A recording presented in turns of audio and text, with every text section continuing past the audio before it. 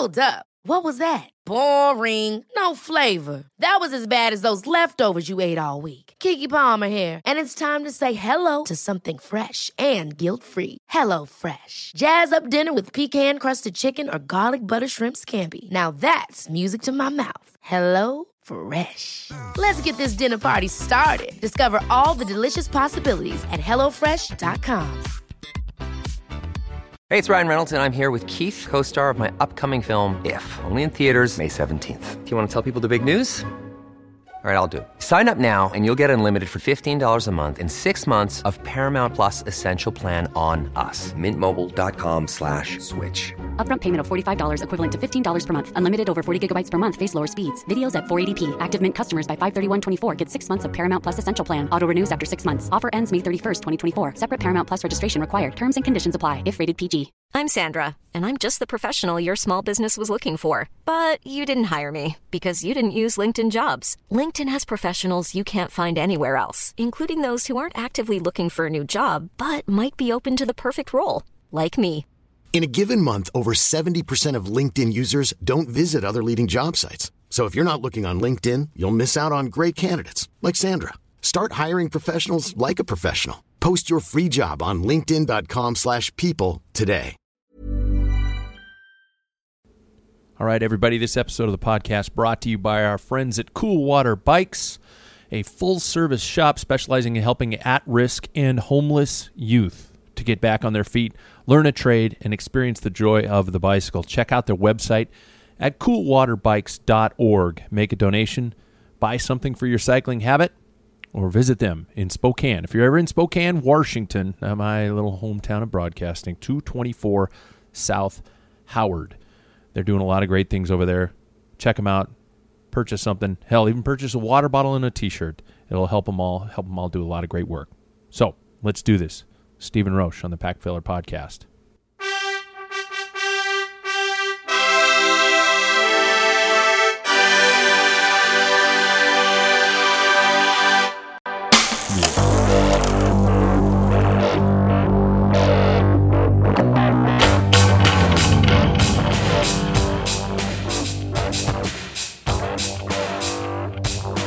Hey, everybody. Welcome to the podcast that still misses exposed cable routing and down-tube shifters. I'm going to pause for effect on that, because if you know what I'm talking about.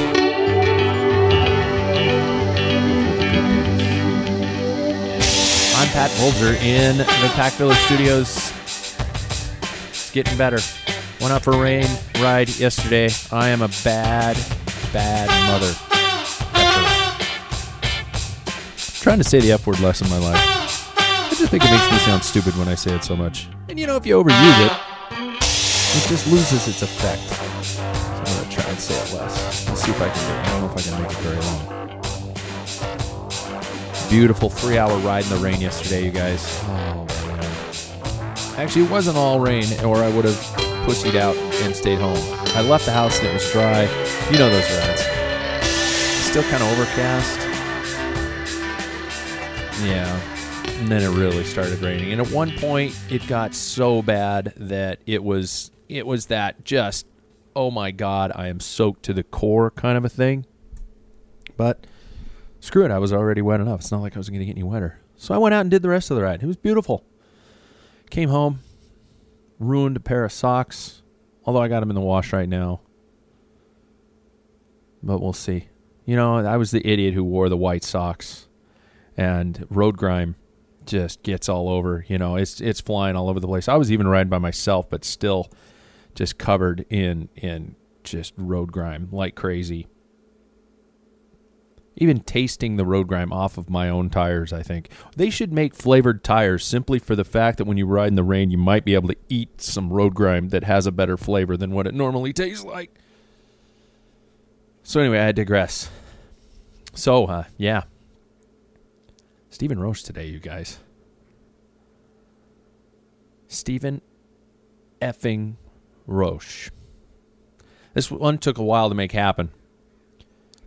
Started out with a lot of reaching out over email and then a pretty steady correspondence with who I think was Stephen's assistant. Either that or, you know, Stephen's got a second email account that he's, doing all his correspondence. No, I'm kidding. But very, very kind and courteous person I got to deal with. And then finding out when he was available, when he's not available, and then, of course, the time change calculator comes out. I am not sure why I have such a horrid time figuring out time changes. I double-check everything, you guys, and then I still sit up at night convinced that somebody like Stephen Roche is sitting by his phone waiting for me to call, like that would ever happen. And then I eventually do call, thinking I'm right on time, only to be cursed out for being an unprofessional dickhead by calling him a day late and 4 a.m. his time. I have done this before. I have made these mistakes before, and I'm terrified to repeat them. Lost an interview once because I called the wrong day. The guy was in Tokyo, or no, hell, I can't remember where he was. But I called the wrong day. Right time, wrong day. So I'm really shitty at this. And that's the last thing I wanted to do is insult a guy like Steven. Besides, I'm sure he's not as crude as I am, but have you ever heard an Irishman use the F word? It's a beautiful thing. It's a noun, it's a verb, it's an adjective, it's a conjunction. It's a beautiful thing. And I think Steven's too classy to do that. Maybe that's why I'm trying to stop using the F-bomb so much. We'll see. That word is like cigarettes to me. I just used it too much, and no, I can't get enough. Just one more. Give me another hit. I promise I'll quit after this one. I'll switch to menthols so nobody will bum them off of me. So anyway, for those of you either too young to have been around in 1987 or simply not interested in cycling at the time, I will forgive you. I'm not some retro elitist. And I hope you're not one of those born-again cyclists who got into the sport in the late 90s or even the 2000s and claim to know more than I do simply because you read cycling news and follow Cavendish on Twitter. Or Cavendish's wife. Is it a wife or a girlfriend? I don't know. Peter Todd. I know that, and I'm making fun of you guys. But anyway, Stephen Roche made me cry in 1987. He won the Giro, he won the Tour, and he won the Worlds in the same year. Always a champion in my book. He was always up there. He was always, highly competitive. But 87 made him a legend. I know you're thinking I'm one of these guys living in the past, but if you were around in 87, if you were involved in cycling, oh God, you probably remember if you were on my side of the pond over here, if you remember getting your copy of Velo News or winning, I can't recall, although I bet I do still have that copy somewhere of whichever one it is, and seeing Stephen on the cover, arms aloft, the Irish Green Worlds kit, shouting in victories he crossed the line, I actually teared up, you guys. No, like Shawshank Redemption teared up. Yeah. The guys know what I'm talking about. Shawshank, dude. So here I am, years later, a has-been that can't climb, hosting a podcast in his basement, sitting in front of a space heater with enough wires surrounding me to quite possibly open a satellite Radio Shack. And I get to call Stephen Roche at home. I at first when I called him, he was busy doing something. I think he was cleaning out his freaking garage. People like this don't clean out their garages. What's he throwing out? One of those beautiful bikes? Those Pinarellos? What is it? Tricolor Pinarello? I can't. God, I'm flaking out. All the classic guys are yelling at me right now. He had Peugeot on his shorts, but that was contractual. He had to do that. He didn't ride Peugeots when he rode for Carrera.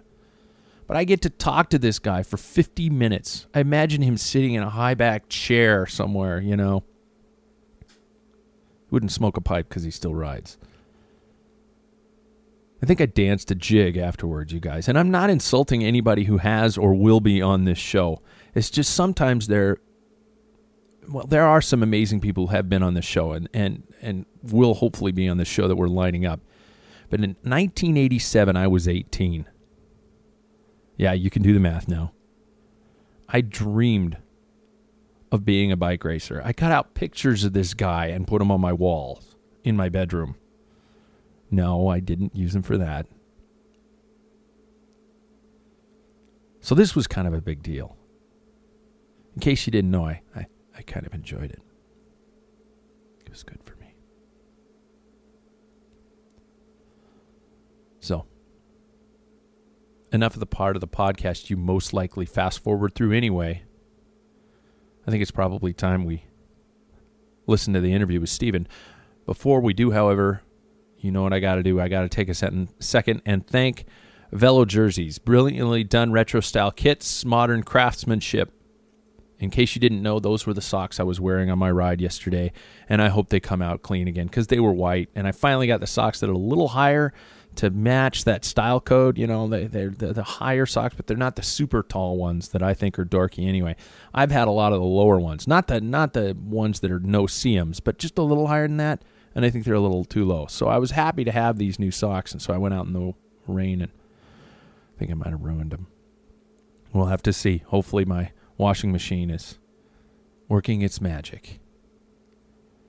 Velo Jerseys are the best materials and workmanship, allowing you to squeeze your washed-up body into jersey shorts and socks of the hats of your heroes. They didn't know I was going to call you guys washed up, but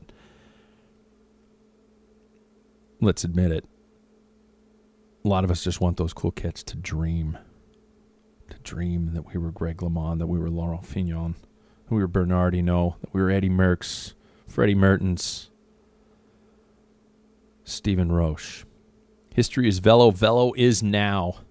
Hey, be sure to head on over to velojerseys.com. Check out their offerings. When order, do use the word, all one word, all lowercase, Patrick Filler, to get 15% off of your order. Thanks for ranking us on iTunes. Thanks for keeping the correspondence going up with me. Let me know what you think. Let me know who you think. And without further ado, let's talk to Stephen Roche.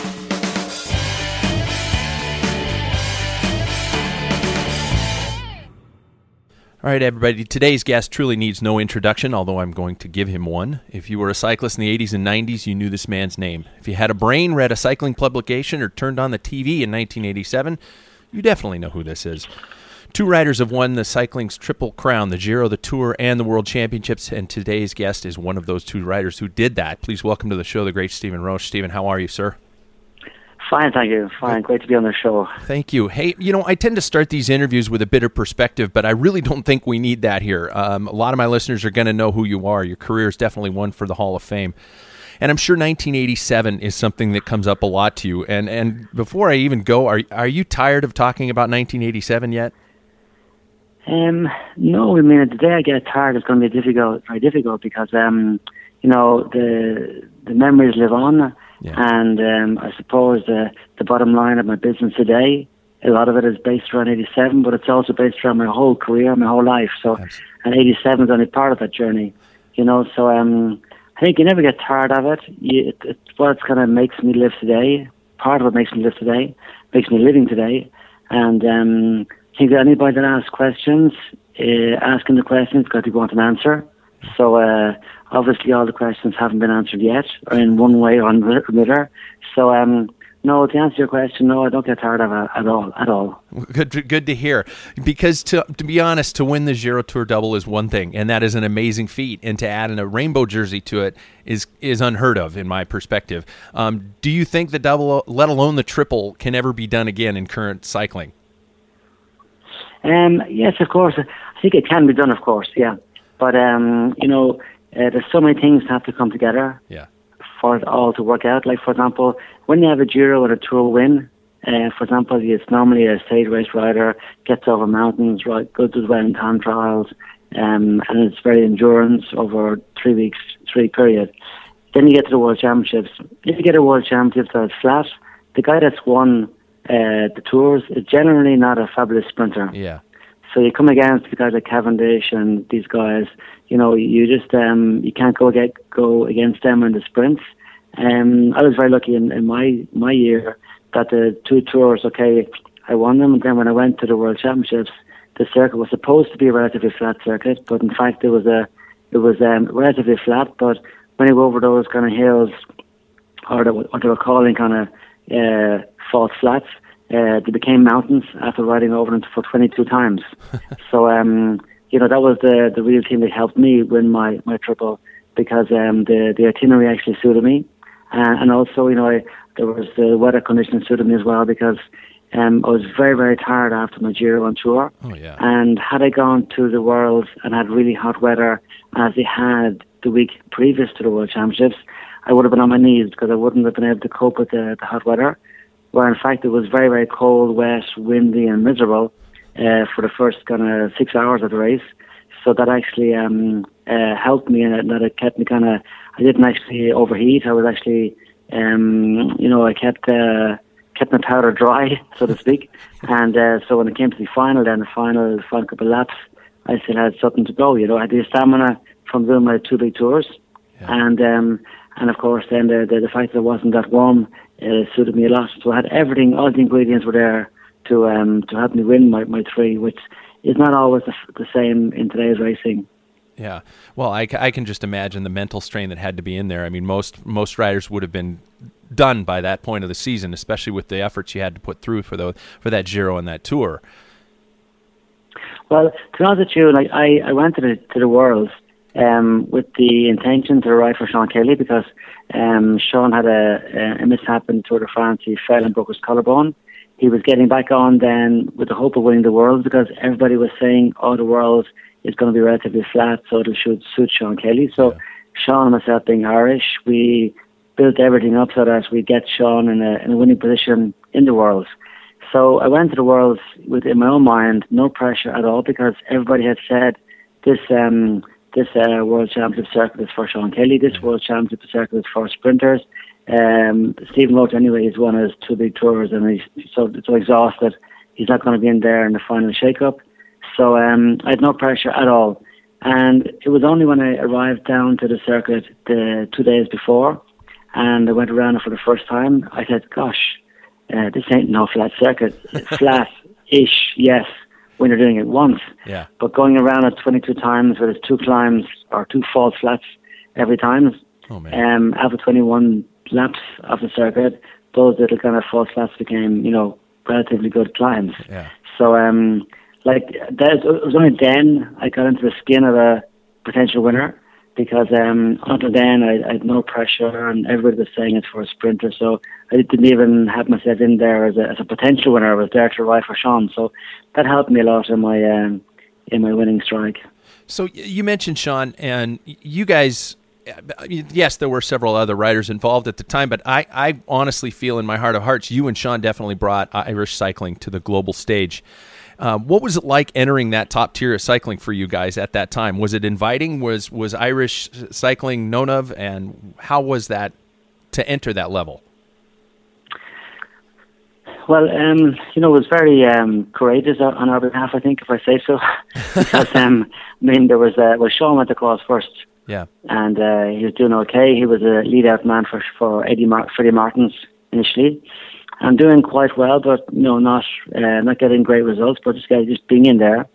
And then when I decided to go to France then for the preparation for the Olympics in 1980, I always remember my parents having a little kind of a tea for myself and friends just the day before I went. Yeah. And a very good friend of mine said to me, Stephen, a lot of people think that you're going to go to France and the only tour you're going to ride is around the Eiffel Tower, and then you got to come home again. So can you just prove these people wrong? And it doesn't matter what happens, you're staying there for the year. You go to the Olympics, you do whatever has to be done before and after, but don't come home for at least the year. So that was 35 years ago. But it was and it was very difficult for the rookies going over there, like ourselves, myself and Sean, the English-speaking riders like the Millers, Sean Yates, Graham Jones, Paul Sherwin. We were on a bit of an edge for a long time because we were always seen to be the foreigners coming in and eating the French people's bread, so to speak, because there were only so many jobs every year for the amateurs going professional, and in the club that we were all in, there was like six amateurs going pro every year, and 4, sometimes 5 of them were English speaking.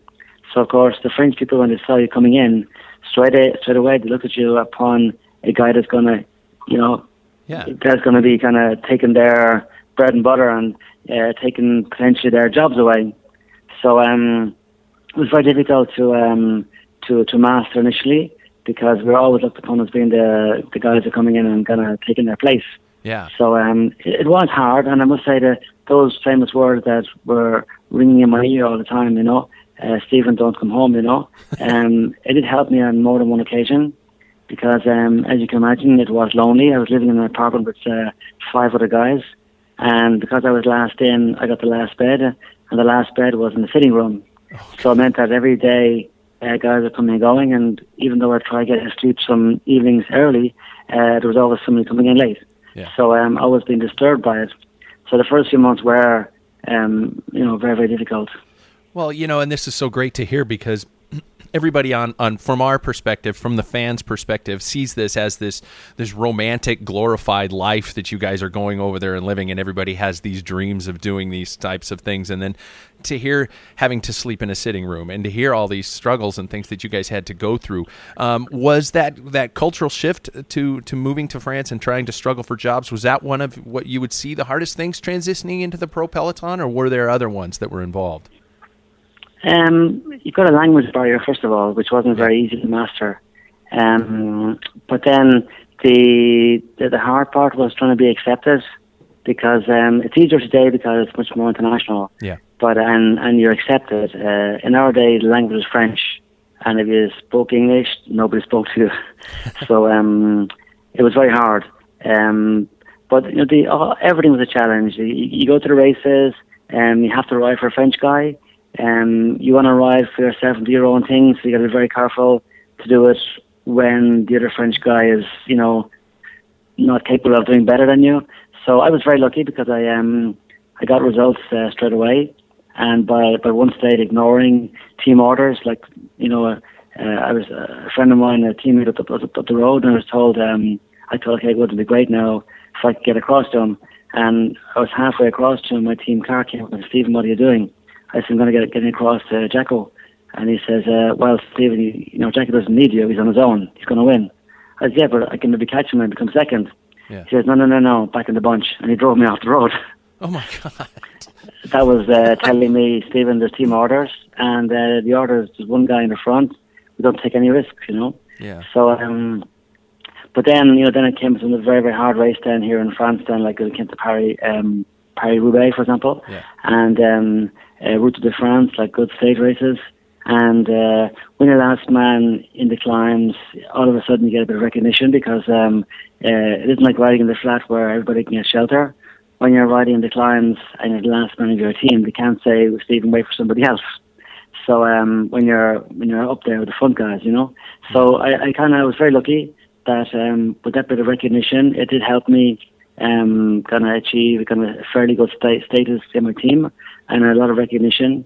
And of course, when you're winning, it helps, because everybody looks at the end of the month, the prize money. Yeah. Even though there wasn't very much prize money, a lot of these guys at the time were their monthly payroll was a little slightly enhanced by the prize money that would be earning in the races. So if I was capable of winning a race, I often got a bit of a helping hand from some of the guys, because they knew, well, if Stephen won, it's more than a kitty at the end of the month. Yeah, yeah. Well, I mean, it's well documented some of the difficulties you've had with inter-team battles, especially in that Giro in '87, as well with the Tifosi, with the fans involved. And this is obviously before car radios and things like that, where you had immediate conversation with the team directors and things like that. What was it, just by feel, especially in that year in at the Giro in '87, that you decided to kind of take things upon yourself and take command of the race? Was that something you just kind of went by feel, or was it pre-planned, or how did it go? No, it's a long story, but I think that when people said that I attacked and everything else, Yeah. Whereas, without trying to defend myself, it depends on everyone's interpretation of attacking. Oh yeah. Like, I actually, I I realised that Vicentini wanted me to ride for him. Yeah. He hadn't ridden for me at all in the first 7 or 8 days. He rode more against me than with me. And when he finally got the jersey, he said publicly that, okay, well, Stephen's going to ride for me here. I'm not going to the tour. I'm going to the beach. So I thought, well, okay, well, at least he's honest. Telling me, Stephen, ride for me now, but it's going to be no payback. Wow. So, and I felt I didn't owe him much because he didn't interact with me, and he didn't help me at all when I had the pink jersey for the first 8 days of the Giro. Yeah. So, you know, I became, when I lost the jersey to him, I became a teammate of Vicentini's. And, you know, if I had been called, you know, Jack Bush or whatever, this thing would never have happened because I would have been seen to be defending my leader's jersey because it would have meant there was 3 guys up the road. There was no Carrera up there, which meant that Carrera had to ride behind the group in front. Yeah. So when we got over the top of this climb, I just went down to the descent. Okay, I knew what I was doing. Okay, I'm not saying I was naive and, you know, I didn't do it purposely. I did. I knew what I was doing. I went down to the descent extremely fast. Whereas Vicentini could have followed me, if he could have followed me. But he couldn't follow me, like many others couldn't follow me. Yeah. And then I caught that group in front of me. So no one shouted at me, Stephen, slow up, you know? Yeah. But they did it. I didn't hear them, or maybe I didn't want to hear them. But I was doing my teamwork by joining that front group, which meant that my team now is secure behind. They haven't got to ride. Then you might say, well, Stephen, those 3 guys weren't dangerous on GC. Yes, I understand that. Yeah. But still, if some of the other teams want to win the stage, they'll have to ride those 3 guys down if they want to win the stage. Whereas if Carrera hadn't got a man in the front, it would have meant that Carrera would have had to ride. That's my argument, right? Yeah. But which is illogical, and it's totally, for me, it's totally, you know, genuine. And yes, I did, you know, feel that if I got a gap, okay, Vicentini couldn't ride. So it was a bit suicidal for me, because knowing there's a final climb at the end, if I blow all my brains out in the middle of 2 climbs, and they catch me in the final climb, I might lose more time to Vicentini and then lose my Giro forever. So it was a bit of a gamble. Yeah. But what really angered me and really got my blood boiling was when the car came up and told me that Roberto was riding behind me. And I had said, well, you know, please, you know, Roberto, he shouldn't be riding behind me because all I'm doing is defending for the team. Yeah. Tell Roberto to basically back off and wait till the Bianchis or the Panasonics ride. And the car said to me, Stephen, you don't understand. There's the biggest group behind the 6 riders. They're everywhere. You went down the descent so quickly and so fast. They're all over the place. They're never going to get organised. I said, okay, that's great. Well, you know, Carrera still win the Giro. Yeah. So, no, Stephen, don't understand. You got to wait. I said, no. I tell Roberto to stop and I'll stop. But if Roberto keeps riding, I'm riding. Wow. So that was it. And we down the gauntlet. And I was caught on the final climb, but I dug energy out of I don't know where. And my teammate Eddie Shipper says to me, Stephen, Roberto's he's blowing. You got to hang in here. This is the day you win the Giro. So I hung in and finally got over the top of the hill, just behind Tony Rominger and I think it was Steve Bauer, 1 or 2 others. And I ended up finishing whatever I finished up, but I ended up taking over the pink jersey from Vicentini, but just being 1 second to Tony Rominger. Yeah. So, like, if Tony Rominger had been a second or 2 faster on the stage, he would have gotten the pink jersey, and maybe I might have been sent home that night because all the big bosses of Carrera were all there to finish, waiting to see Vicentini. And of course, Vicentini wasn't very polite towards me. And for political reasons, they might have just decided to send me home. But because I had the pink jersey on my back, and Vicentini had lost 6 minutes, they decided to keep me on. So it was a very, very difficult couple of days after that, as you can imagine.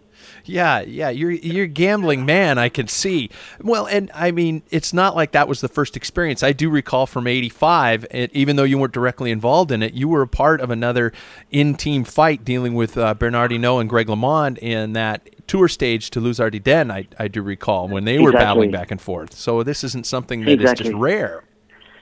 Yeah, well, I mean, that is the beauty of not having radios, you know. I mean, that particular day in Ardiden, I'd attacked, I was away with Le Monde, and Le Monde was defending for Hinault. Yeah.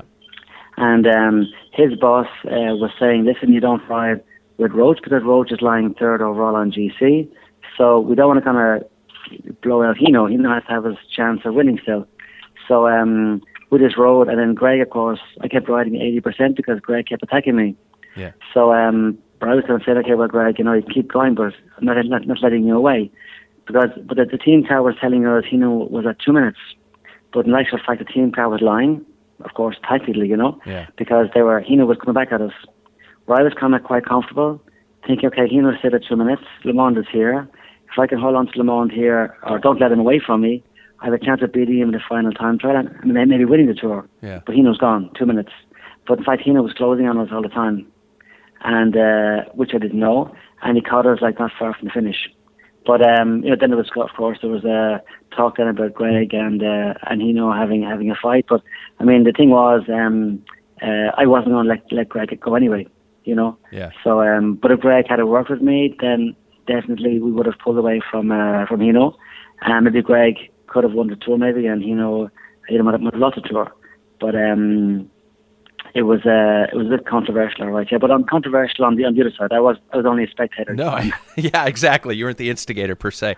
So yeah, within that year, obviously of winning the Giro and the Tour, you had incredible challenges on each one. With the Giro being very kind of a team division, you maybe had, correct me if I'm wrong, one or two people on the team in support for you.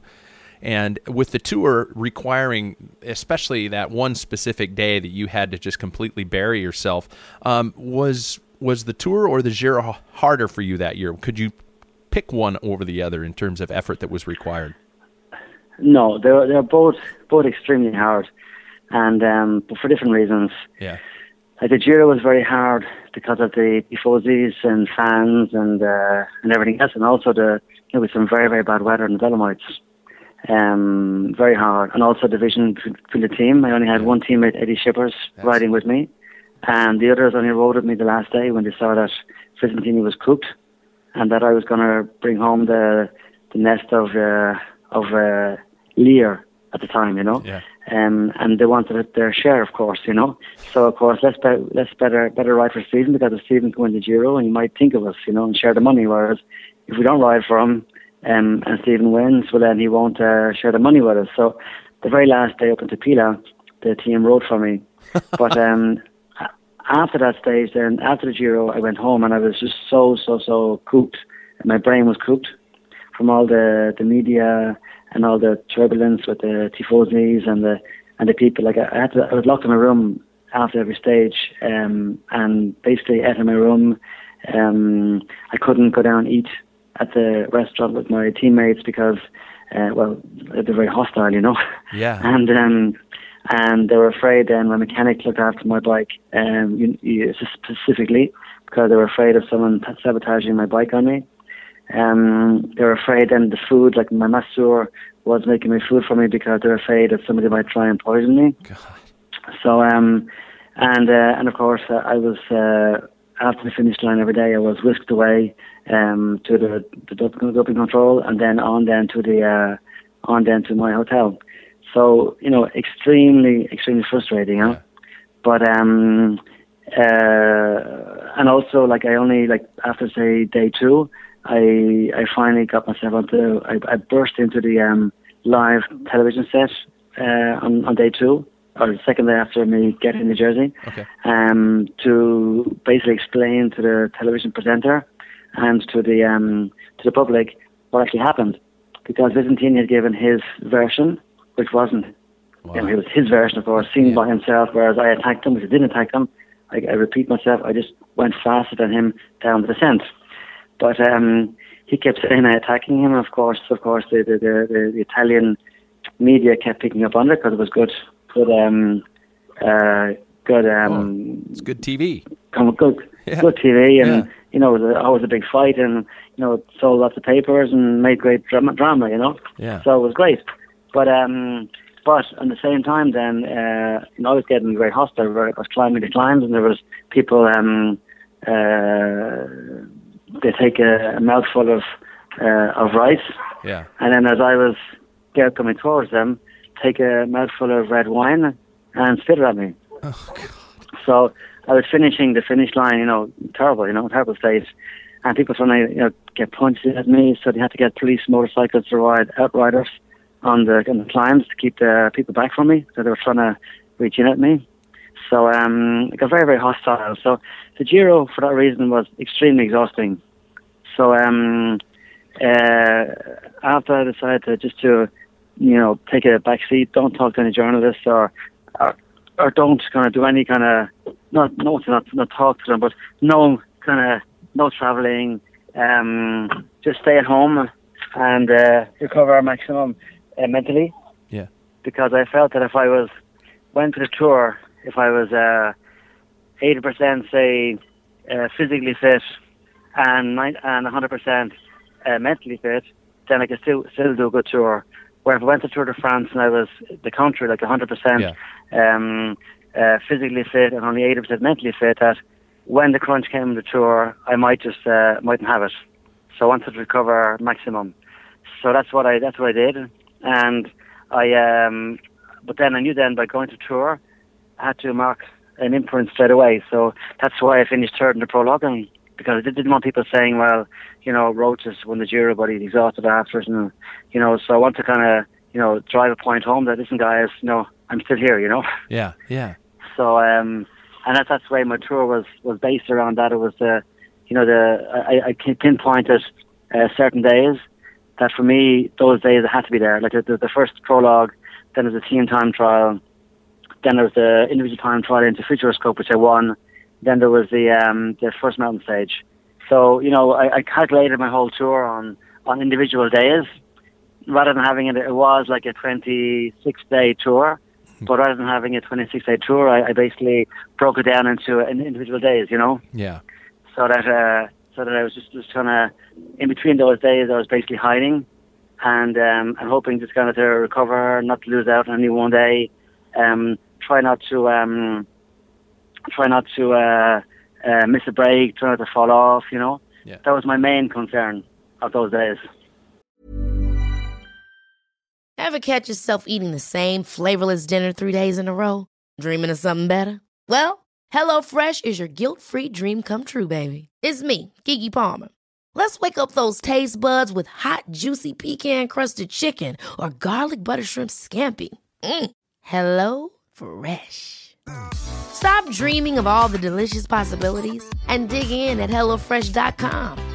Let's get this dinner party started. Hey, it's Ryan Reynolds, and I'm here with Keith, co-star of my upcoming film, If, only in theaters May 17th. Do you want to tell people the big news?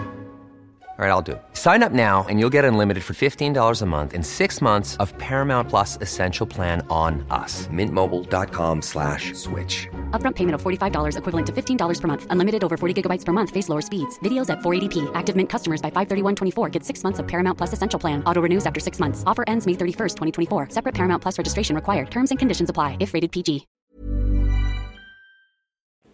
Oh, man. Yeah, so it was it was a different kettle of fish, you know, but it was like the tour was different, exhausting because of the pressure as well, because of the media pressure, especially after winning the Giro, Well, yeah, made it more difficult. Taking all that mental pressure into it had to have been absolutely crushing. Yeah. In terms of it, now kind of shifting gears a little bit, since you've retired, and the sport has definitely changed. We could probably both agree on that. Some cases for the better, some cases for the worse. In your opinion, what changes have you seen that have been the most dramatic, and what excites you, what scares you in terms of where cycling's headed? I think it's a lot more, in one sense, glamorous. There's a lot more television coverage. the bigger sponsors are there. The riders are being treated like professionals. In that the bigger budgets, bigger money, the entourage is much more slick, much more professional. There's certain things like I don't dislike is the race radios, because you can talk about it all night and still not come to an agreement on it. But for me, the race radios have killed a lot of the suspense in races. Speaking about my stage with the Giro, that wouldn't have happened if it had been race radio. The stage I collapsed in Tour de France in La Plagne wouldn't have happened if I had race radio, because I'd have backed off. I thought that guy was still minute up the road, whereas I buried myself and finished 4 seconds behind him. Yeah. So if I had known I was coming close at him, I'd have backed off, and maybe it wouldn't have collapsed in the finish line. And that whole thing, we talk about it over and over and over again, Yeah. So and then the other was even another more painful event was the Liège-Bastogne-Liège in '87, where I was coming into the finish with Claude Criquillon, and we were the strongest guys in the race, and we forgot there's a race going behind us, and we were watching each other in the final 5K, and Marino Argentine came from behind, and as I was launching the sprint with 200 meters to go, Argentine came past us and won the race. Where it happened race radio that day, that wouldn't have happened either, but people still talk about it today. Yeah. So, I mean, the race radios have destroyed a lot of things. I do believe that they have an advantage when riders puncture or when they fall off, that kind of stuff, okay. And maybe for race radio, with all these new road obstacles we have on the road now, I think it's very important the riders know going to small towns, if there's kind of, water on the road, if there's these big jumps on the road, or there's bad road work or something, the riders must know this. But this can come from race radio tour. It hasn't got to come from team cars. Yeah. So I think it's actually having a two-way radio system between my manager and the car and the riders has taken a lot of the suspense out of the racing. I think also the watt meters have changed so much, because everyone's going on their, it's going on the revs and the watts per kilo, So which does actually change a lot as well, because riders back off before blowing, which is good in a way, because it means they're looking after their body maybe more. But and it's great for training, I think. But for racing, I think these things, they should be no one should be taken off, because they are an advantage. But they have changed the whole image of cycling and racing. Yeah, it does take a lot of the, I guess for lack of a better word, the drama away from it. We're losing some of those things. It does, but it's all going forward, I think, and it's very easy to kind of throw stones at it and say it's not good. It all has its advantages, like as regards the training, that kind of stuff. There's an awful lot more at stake now than there was in our days. So all these things are all beneficial to everybody, but I think it has changed the image of the sport.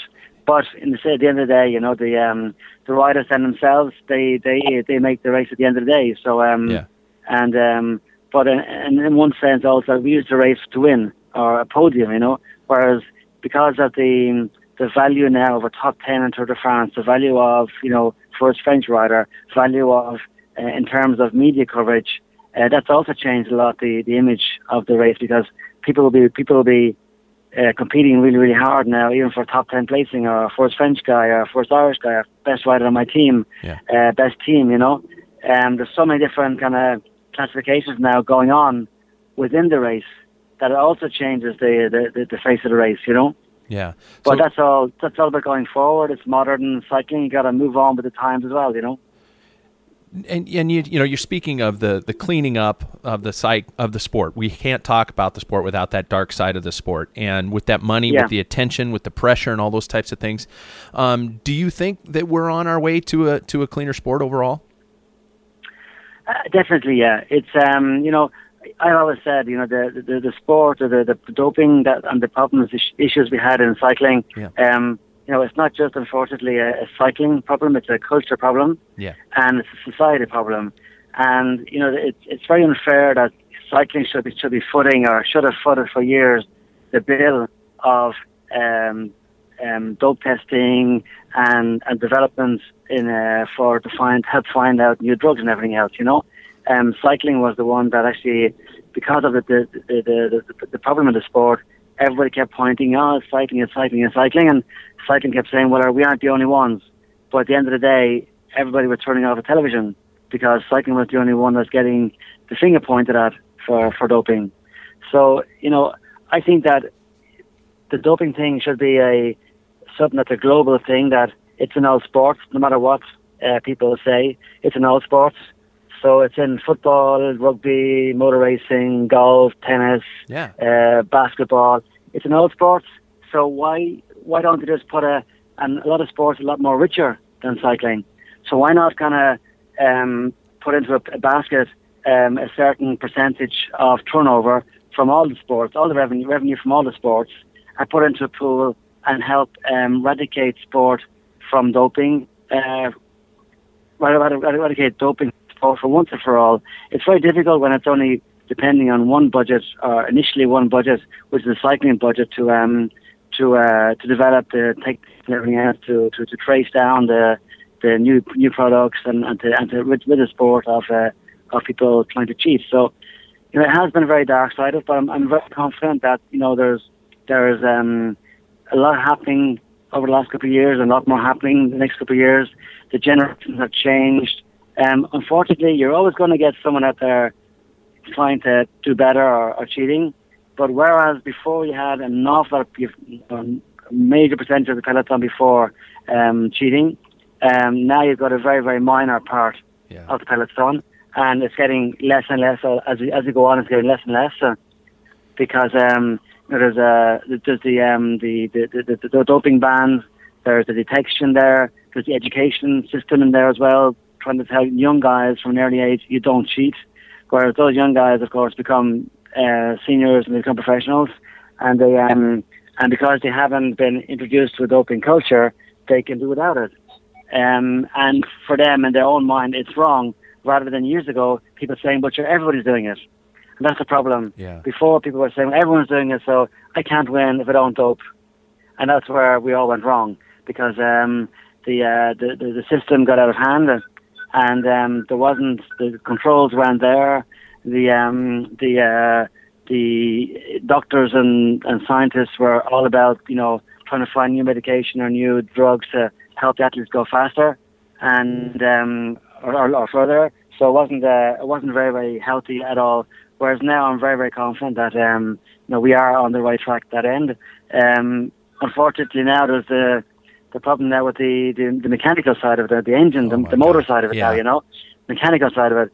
But hopefully now that'll be taken very, very serious, and it'll be kind of stopped in its tracks before we have any more incidents like that. I hope so, because that's one of those moments where I just want to put my face in my hand and just cry when I hear about now we're actually dealing with motors on bikes. And you talk about the fact that more riders are getting caught, which means maybe things are getting better. We didn't hear about riders getting caught when this first started as a problem. And obviously you have to have some sort of optimism. Your son, Nicholas, is a pro cyclist with Team Sky. Your nephew, Dan, is a cyclist with edX Quickstep. Did you encourage them into the profession? Was this something that was, you should go do this, you should follow in Dad's footsteps, or was it just kind of magically happen by itself? It happened by itself, but indirectly, I suppose. For me, it was very important the kids did sport. And, of course, you can imagine how delighted I was when they turned to cycling. And Nicholas was a very, very good footballer, very good rugby player, an incredibly good athlete. And one day he started cycling, and he came along and said, "Daddy, I want to pack you in school. I want to ride a bike." So I said, "Okay, listen, here's the deal. You can come work for me. You work, say, when you can during the summer, and the off season you work 18 hours a day." And you fill in for my staff holidays, you fill in for me when I'm away, and I'll give you 1 year plus 1 year. And that means is you're 19 now, so I'll finance you for 1 year. And if at the end of the year you don't go pro, but I feel you've done a good job, you're dedicated and you're doing things properly, I will help you a second year. But there won't be a third year. Wow. So it's up to yourself. If you want to go down this road of stopping school and be a cyclist, these are the conditions. And he jumped at the conditions, and he did a great job for me in the hotel that I was running at the time, and making a great job, you know. And he was very, very professional and very dedicated in what he was doing. And then in the summer, then he was riding his bike and getting results. And at the end of the season, he got a pro contract with Coffee Dates. So I didn't push him, but for me, the important thing was he rode his bike. And then my other son, I have two other sons, Alexi and Florio, and Alexi is 17 now. Okay. And he's riding his bike now as a junior, second-year junior. He's got an incredible class. We don't know how far he'll go, but he's got an incredible class. My younger son, he's 16, is Florian. He unfortunately had a bit of illness, but he'll never be a racing cyclist. But he loves cycling, and we go out cycling together, and he's an incredible kid altogether. But, you know, I never push any of them. But they all enjoy cycling, and it's great to be able to kind of ride with them all the time, you know.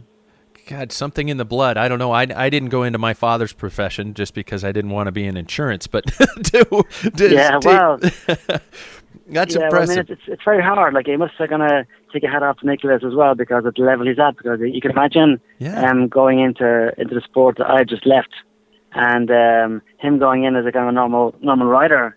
You can imagine the looks he got from certain people saying, "Oh, he's everything was every if he'd been going into basketball, everybody would say, what an incredible athlete." Yeah. Whereas here he is going to cycling, they say, "No, he doesn't time trial like his dad, doesn't climb like his dad. He's better looking than his dad."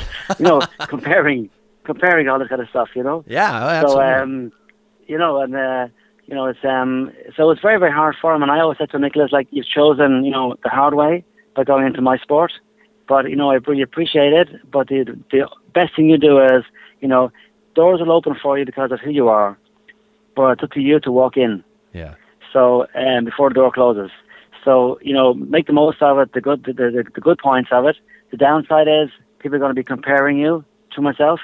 But if you're intelligent enough, take it on your shoulders and appreciate it and get on with it. You'll never be like me. I'll never be like you. Yeah. You are what you are. You are who you are. But until you get your own identity, people are always going to make reference to me. So once you know that, put the head down and go for it. Yeah, that's a good attitude to take. So what keeps you going? What are you involved with? Obviously with Stephen Roche Cycling, the company and things like that. What keeps Stephen Roche busy these days? Winning, still winning.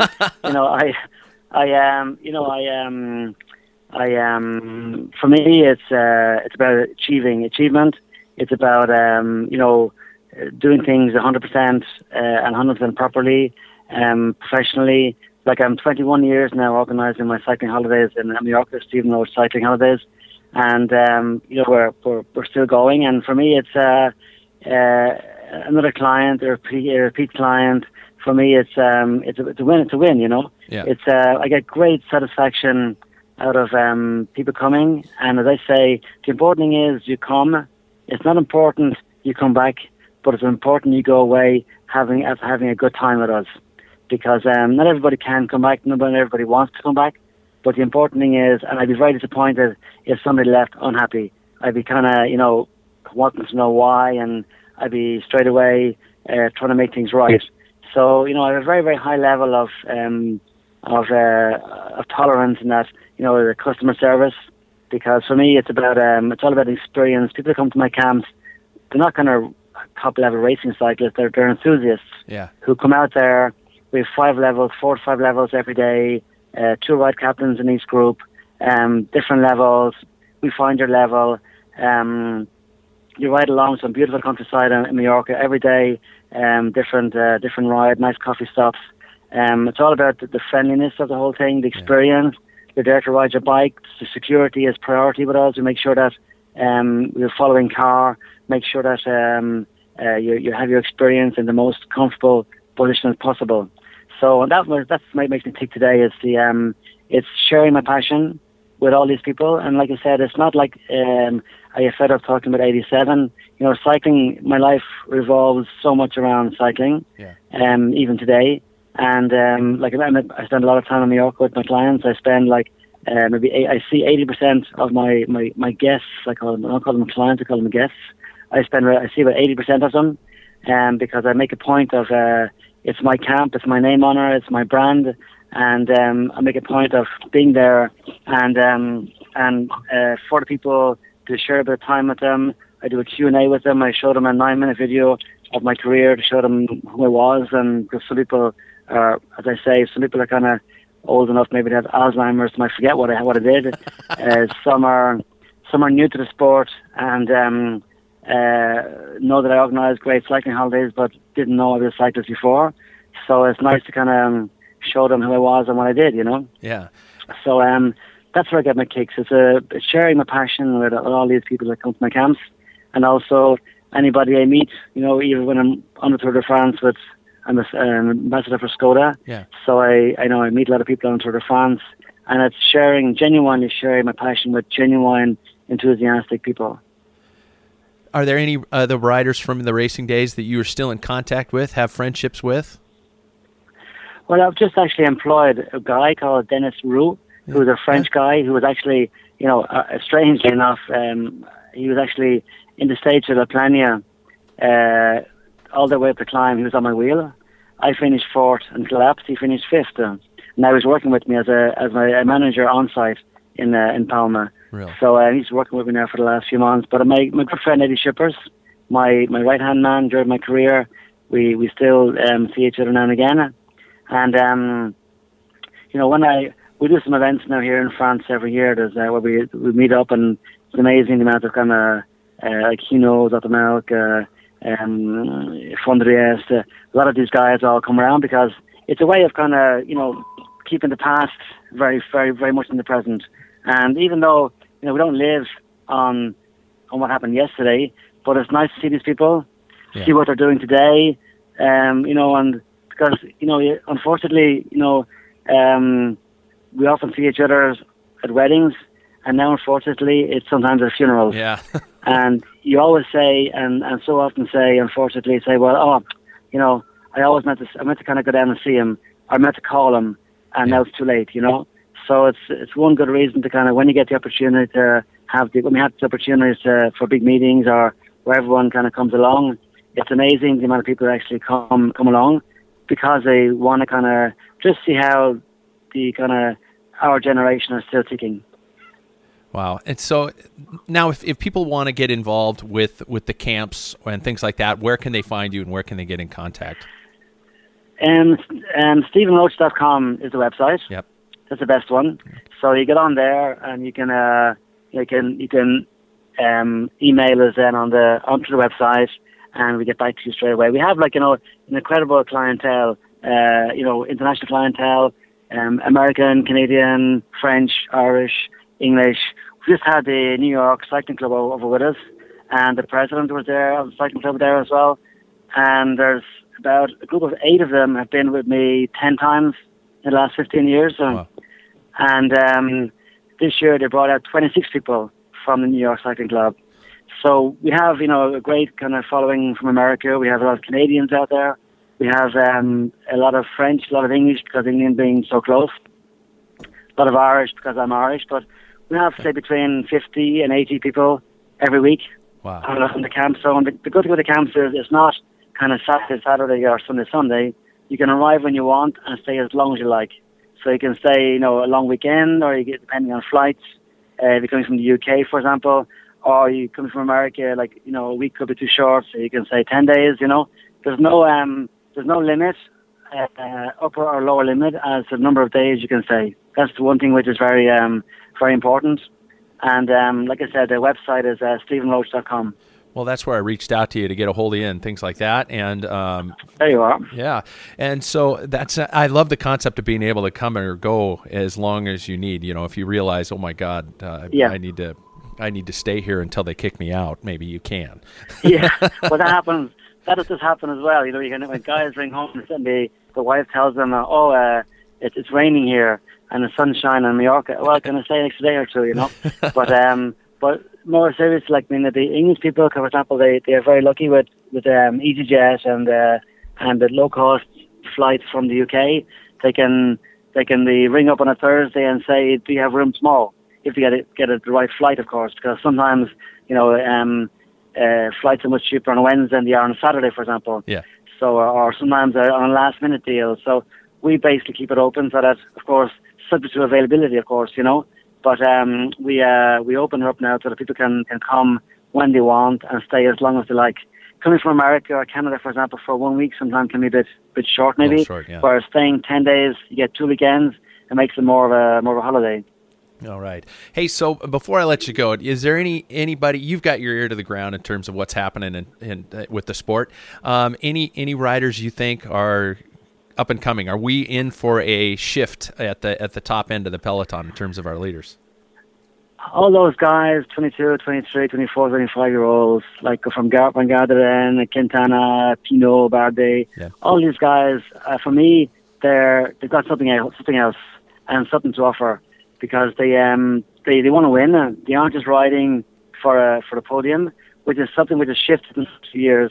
We get these guys now coming in looking to win races rather than coming to be the first behind from, and that's very important. So I think next couple of years we're going to have some fabulous tours, fabulous classics, some fabulous racing because of all these guys. And so, I'm very, very excited about the future of cycling.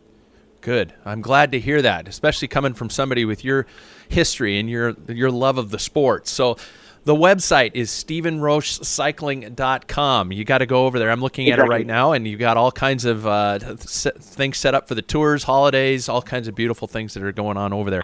Stephen, I can't thank you enough for coming on and being a part of the show. Thank you very much. Much appreciated. It's always a pleasure to kind of go on about the past, but I can see yourself how enthusiastic you are. It's been a great couple of minutes there sharing the passion together. Well, good, yeah, and I love hearing that we're going in someplace positive too, because it can get tough. It can get depressing sometimes from this end. It can get depressed, but I think that it's you got to look at it on a big scale as well. I think looking at, you always get people knocking the sport, and those people very rarely can push it up. It's very unfortunate. I always say journalists should be level-headed and when it's bad, say it. When it's good, say it also. And unfortunately, I think some journalists today, they don't actually they don't want to kind of talk positive about the sport. They want to talk negative to get 2 or 3 pages in a magazine. Yeah. Whereas when it's positive, you get a few lines. Yeah. And where our sport has done an awful lot for sport in general.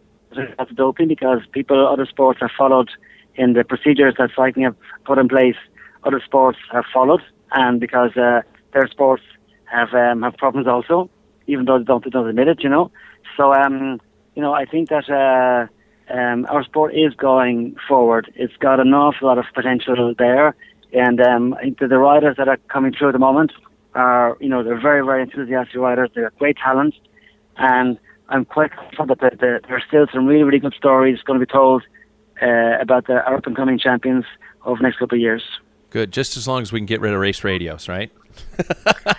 Well, we've been trying for a long time. We can't get rid of them, So maybe trying to find some way of interfering with them, so that doesn't get through, But I think that riders themselves, even, they don't like the race radios, some of them, But for me, I think for me, it would be good that the rider can talk back to the car and tell us that the sportive are punctured or whatever. Yeah.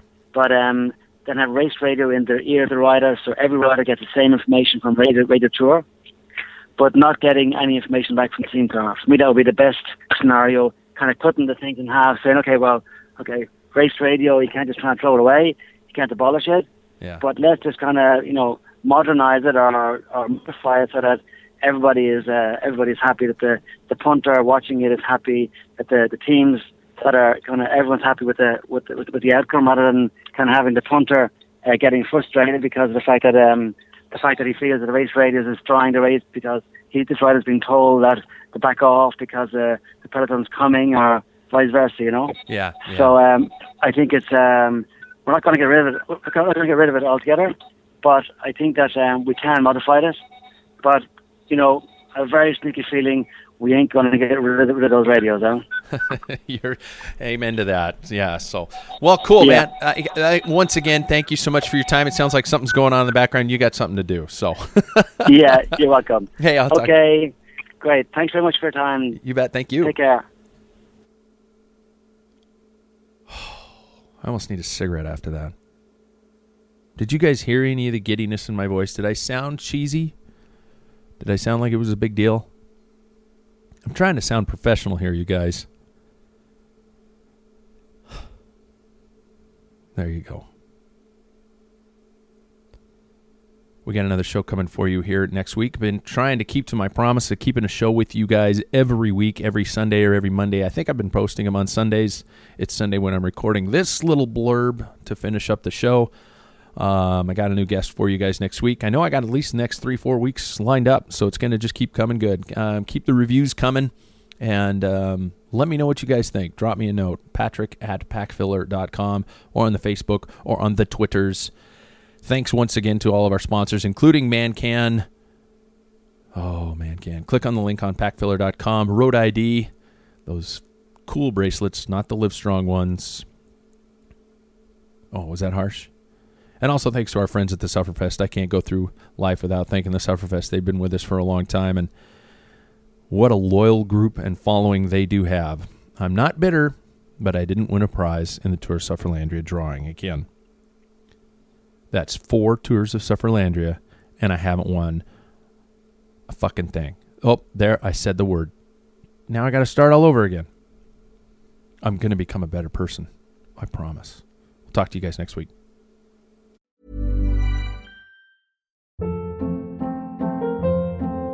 Hold up. What was that? Boring. No flavor. That was as bad as those leftovers you ate all week. Keke Palmer here, and it's time to say hello to something fresh and guilt-free. Hello Fresh. Jazz up dinner with pecan-crusted chicken or garlic butter shrimp scampi. Now that's music to my mouth. Hello Fresh. Let's get this dinner party started. Discover all the delicious possibilities at hellofresh.com. Planning for your next trip? Elevate your travel style with Quince. Quince has all the jet-setting essentials you'll want for your next getaway, like European linen, premium luggage options, buttery soft Italian leather bags, and so much more. And is all priced at 50 to 80% less than similar brands. Plus, Quince only works with factories that use safe and ethical manufacturing practices. Pack your bags with high-quality essentials you'll be wearing for vacations to come with Quince. Go to quince.com/pack for free shipping and 365-day returns.